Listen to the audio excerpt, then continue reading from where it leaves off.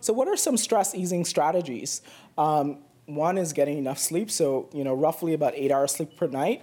As we age, the amount of sleep you need goes down, but it should be about 6 to 7 hours. Physical activity, some form every day, and this could mean just sort of it's cumulative physical activity. So walking a little bit in the morning, walking up a flight of stairs, gets added on to sort of walking up another flight of stairs during the course of the day.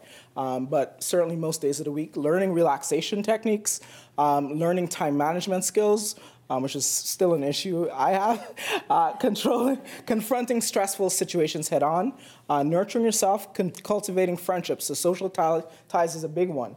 And in the healthcare system, we have a lot to do as doctors with actually approaching our patients about, and talking to them about stress, and actually making it part of our armamentarium of things that we ask about. When we ask about high blood pressure, we ask about history of diabetes, but we never ask about, what stresses you have in your life.